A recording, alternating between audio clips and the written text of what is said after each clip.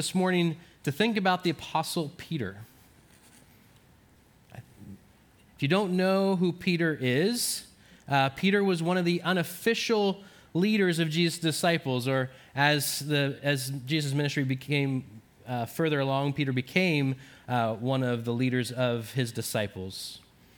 Right? If you remember your stories, kids from like Sunday school about Peter, he made great statements of faith.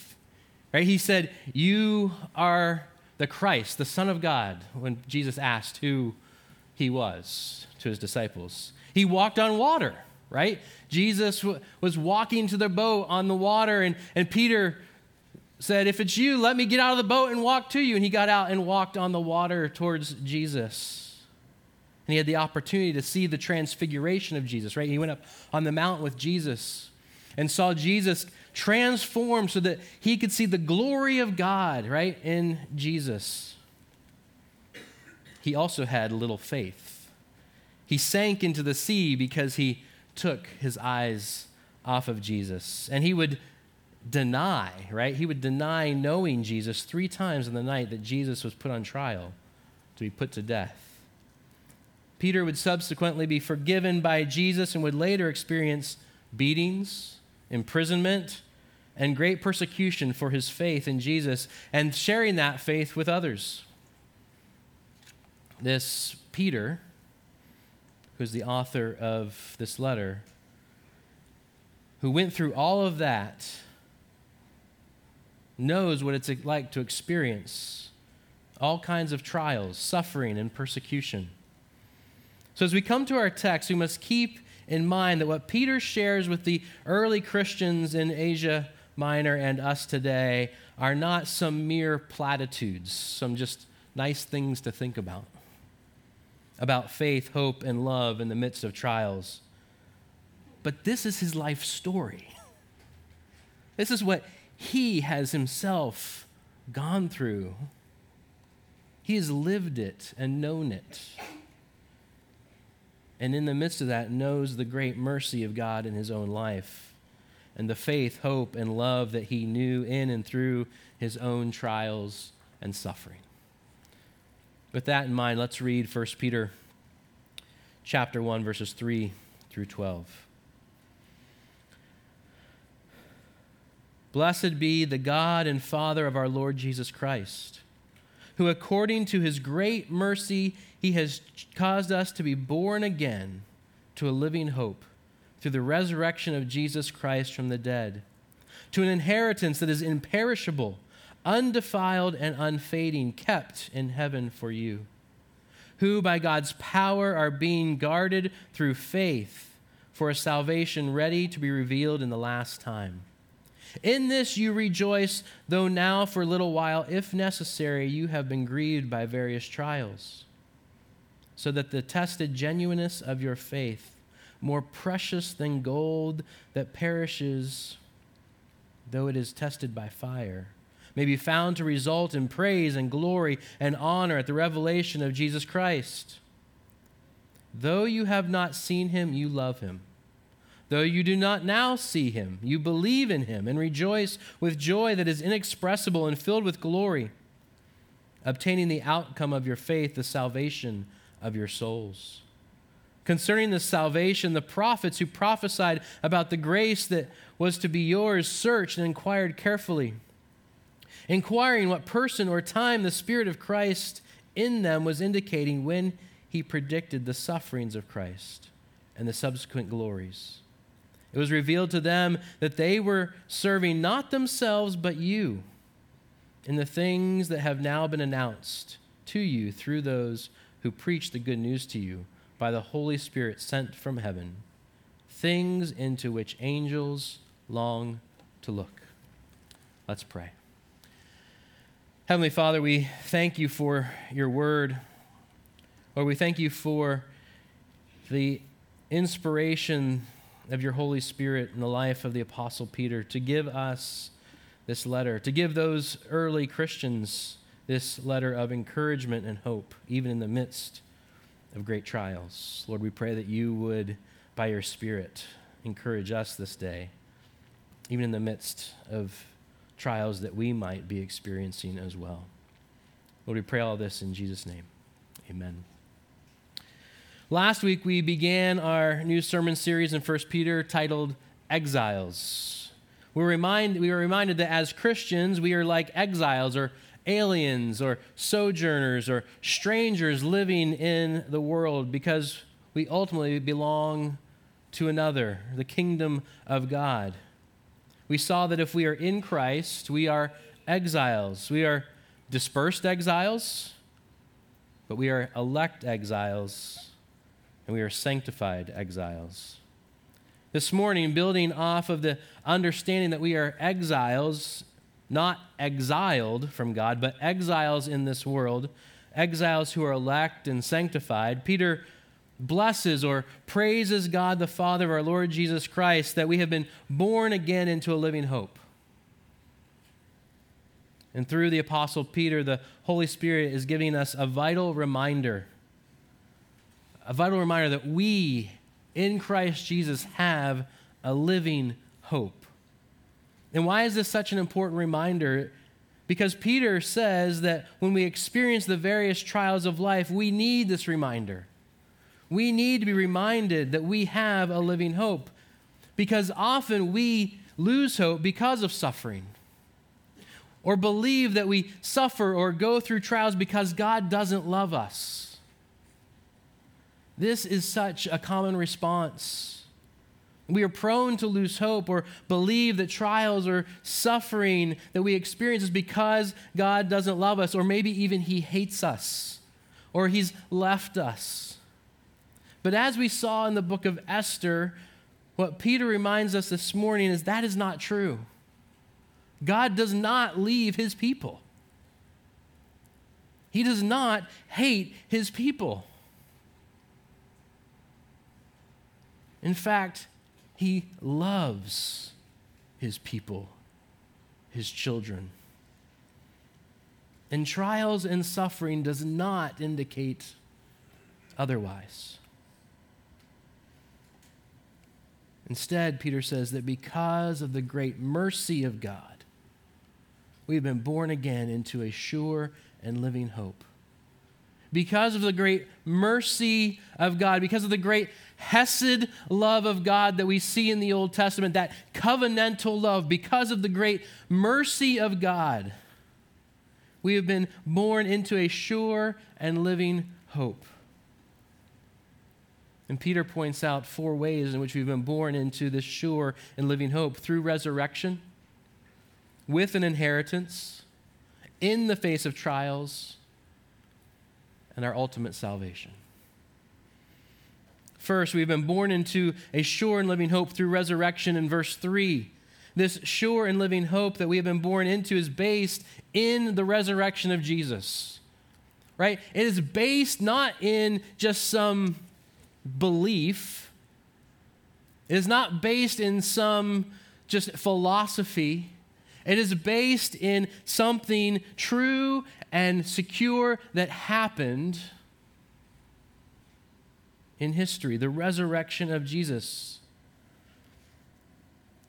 We are God's initiative in producing this new life through birth and resurrection. Right? No one takes any credit for being born, right? You don't say, man, I did a great job of being born.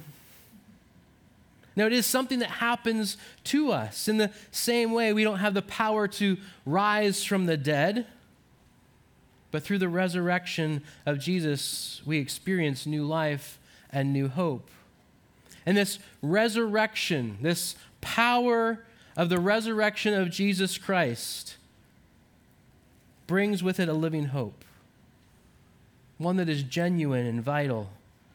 And this hope is not a baseless superstition or as a philosophy, as I said. It is grounded in the secure and secured by the bodily resurrection of Jesus.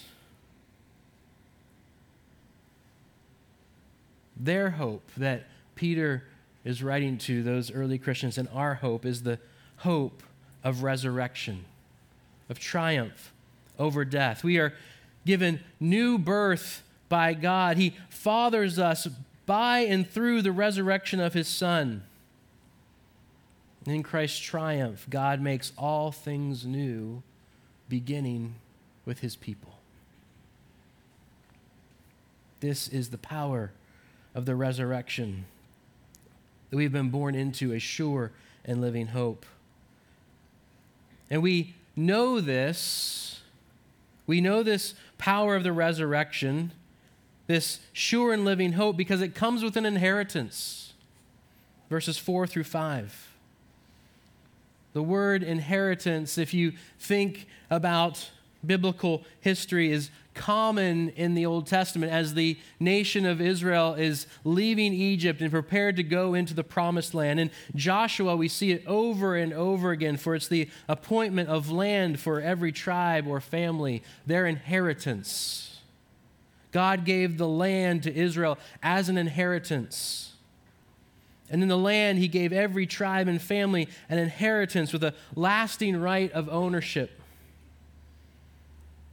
But while they wandered in the wilderness, they were sustained by the promise of their coming inheritance.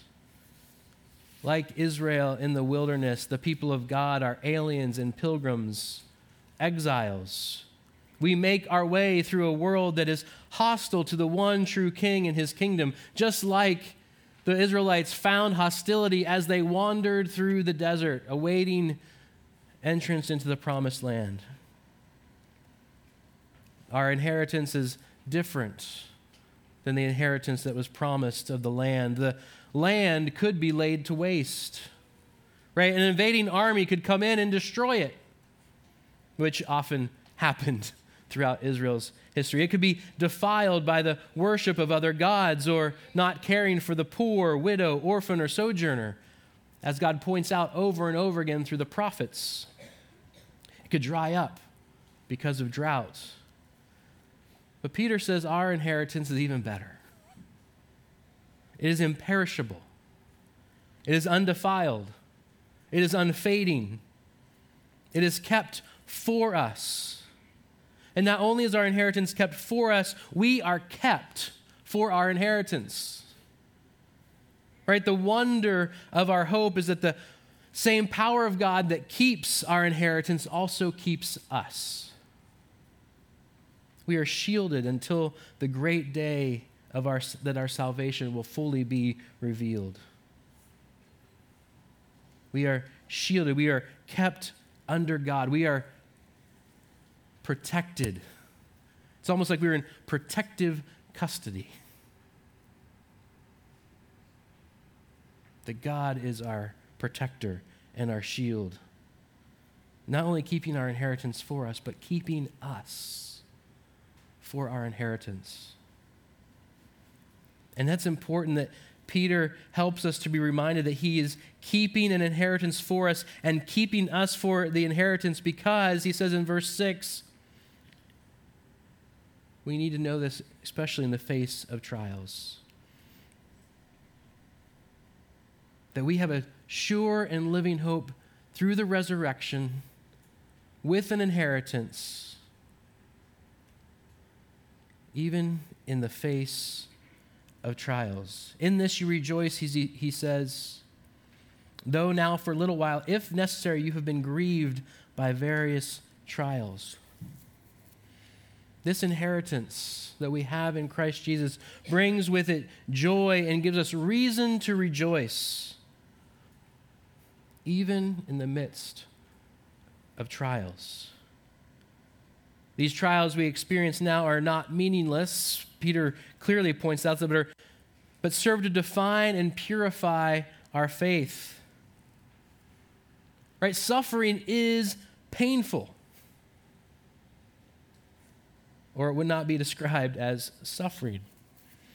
We can rejoice despite suffering because we know that while it will not persist forever, it strikes now, Peter says, for a little while.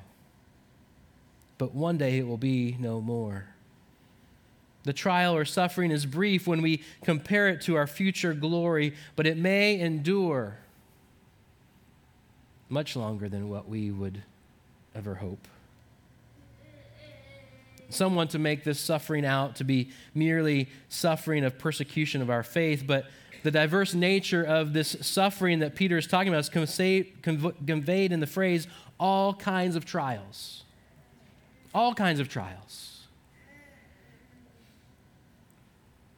All the things in life that you experience, big and small trials, small suffering, big suffering, everything in between, all that is included in what Peter is talking about in our lives, including suffering for Christ, for persecution of our faith. We're not to seek out ways to be persecuted or seek to bring various trials upon us, as some throughout Christian history have thought or taught. That's clear later in the letter when Peter calls believers to be subject for the Lord's sake to every human institution, to honor everyone, including the emperor. Suffering and trials are a part of this life. And so we will experience them, but we are not to seek them out to be more holy or more godly. We should also not infer from this that sufferings are somehow enjoyable or that a specific reason should be assigned to our suffering. We shouldn't minimize evil actions of others inflicting suffering. Peter assures us, however, that God is working out his plan even in our pain. If our faith is to endure, he says, it must be purified and stress tested. Like gold, it must pass through the fiery furnace, right? It must, in verse 7, so that the tested genuineness of your faith, more precious than gold that perishes though it is tested by fire, may be found to result in praise and glory and honor at the revelation of Jesus Christ. Trials should not surprise us or cause us to doubt God's faithfulness. In fact, Peter says that God sends trials to strengthen our trust in him so that our faith will not fail. Our trials keep us from trust. Our trials should not keep us from trusting. They burn away our self-confidence and drive us more and more to our Savior, Jesus Christ. The fires of affliction or persecution will not reduce our faith to ashes. Instead, the fires of affliction or persecution will bring about a truer and stronger faith. As fire does not destroy gold, it removes and improves the gold. It removes the impurities. And Peter is saying, like that, the trials of this life seek to remove the impurities of our faith in Jesus Christ. Now, don't get me wrong. Nobody wants trials or suffering. It is normal for us to think that trials and suffering are bad. Who would want that? But the reality that we see in Scripture, and even backed up by what has been studied in the social sciences, is that trials and suffering are what actually help children develop into healthy and resilient adults. Now, when those trials and suffering are experienced outside of a community of supportive adults, primarily parents, those trials and suffering have detrimental effect. So we don't want people to just go through trials and suffering and leave them to their own devices to experience that without careful help and support.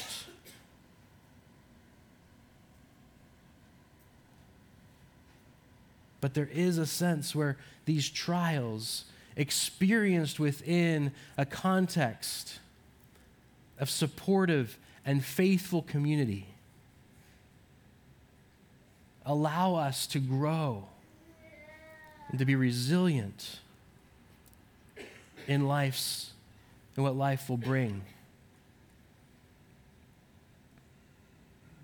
And when we have parents that help us work through those trials of life, it makes us stronger, supportive adults.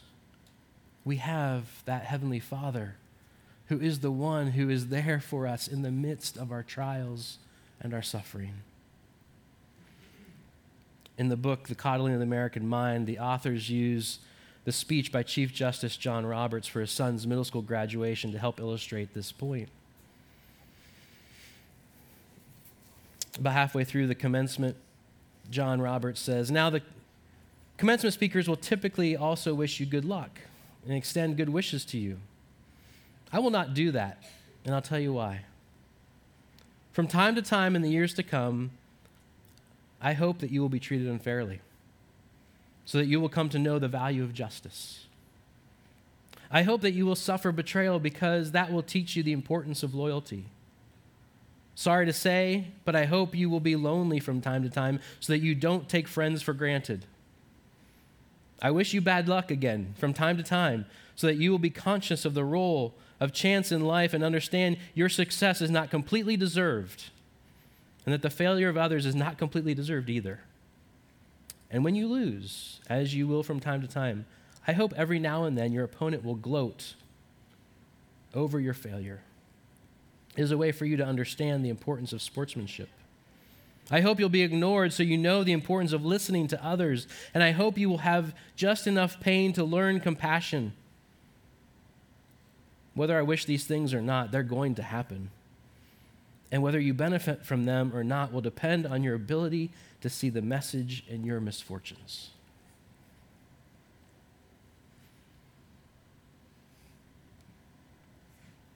You see, our Heavenly Father desires for us to grow it more and more into the likeness of His Son. To more and more have a faith that will not fail.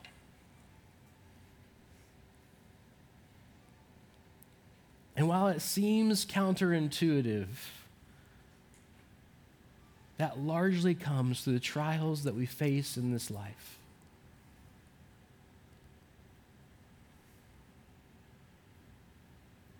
And it comes through those trials not because of the trials themselves, but because who we turn to in those trials, in those sufferings. And Peter says that is in Christ Jesus, in the God and Father of our Lord Jesus Christ, in the Trinity of the Godhead, Father, Son, and Holy Spirit. Peter encourages believers then and now with the truth that God will preserve our faith through sufferings and the instabilities of life. They're actually used by God for our ultimate good. Right? Romans 8. There's nothing that can separate us from the love of God in Christ Jesus. And Paul goes through a whole list of things that we would say could separate us from God, and yet he says over and over again, you cannot be separated. Your Father loves you to the very end, even in the midst of trials and tribulation. And He will use those things to confirm your faith more and more. That you will know His love more and more. And Peter says that in these trials, as we come to the outcome of our faith, praise and glory and honor is given to us. Yes, we in Christ receive praise and glory and honor as we obtain our full inheritance. Our full inheritance that is our salvation in Jesus Christ, verses 8 through 12. Peter's main point in the verse is clear. Believers who suffer are not dashed to the ground in their troubles. They know the love of Christ, and they love Christ and rejoice in Him, even though they have never seen Him and do not see Him now. Our lives are characterized by a hope that fills the present with love and joy. We rejoice and exalt in Jesus Christ, even though we do not see Him now. The joy that we experience is a taste of what is to come, an anticipation of the end because it is indescribable and glorious.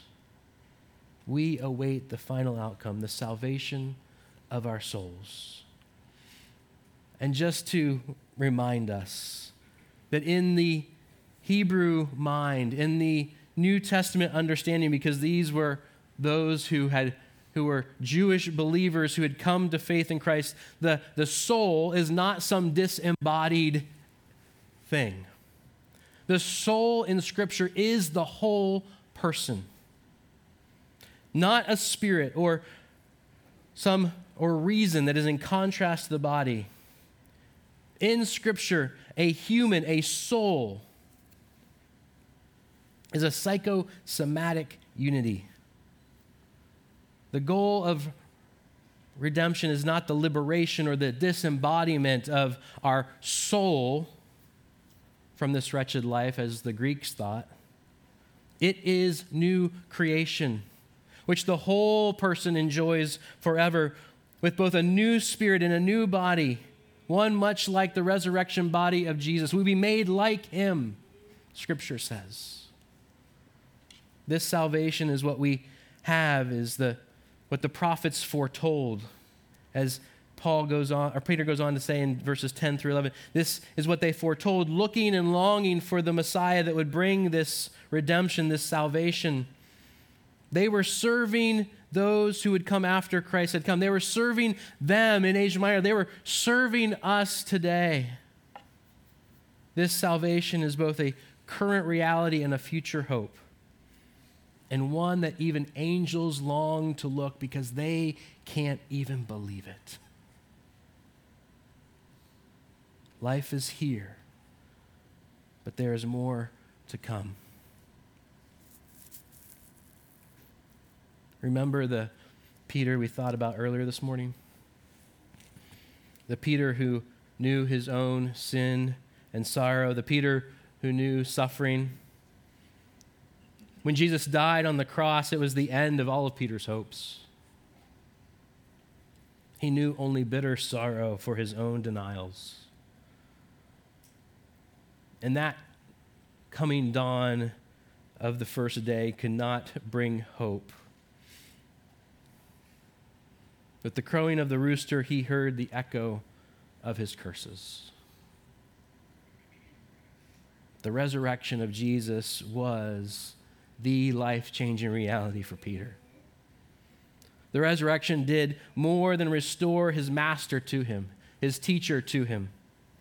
Hope was reborn in Peter's heart with the sight of the living Lord Jesus. Peter has written us to praise God for that living hope. The resurrection crowned the victory of Christ, his victory for Peter and for all those who believe. Peter has written of this sure hope, a hope that holds the future in the present because it is anchored in the past. Peter shares his hopes for God's salvation, God's deliverance from sin and death. His hope is sure because God has already accomplished his salvation in the resurrection of Jesus Christ from the dead. Our hope is anchored in the past. Jesus rose from the dead, the resurrection. Our hope remains in the present. Jesus lives and reigns on the throne of heaven. Our hope is completed in the future. Jesus is coming to make all things new. That, my friends, is a sure and living hope. Let us pray. Heavenly Father, we thank you and praise you that we have a sure and living hope, that it is anchored in Jesus, who rose, who lives, and who's coming again. And Lord, we pray that as we face the trials of life, as we experience the sufferings of this life, Lord, that our living hope is in you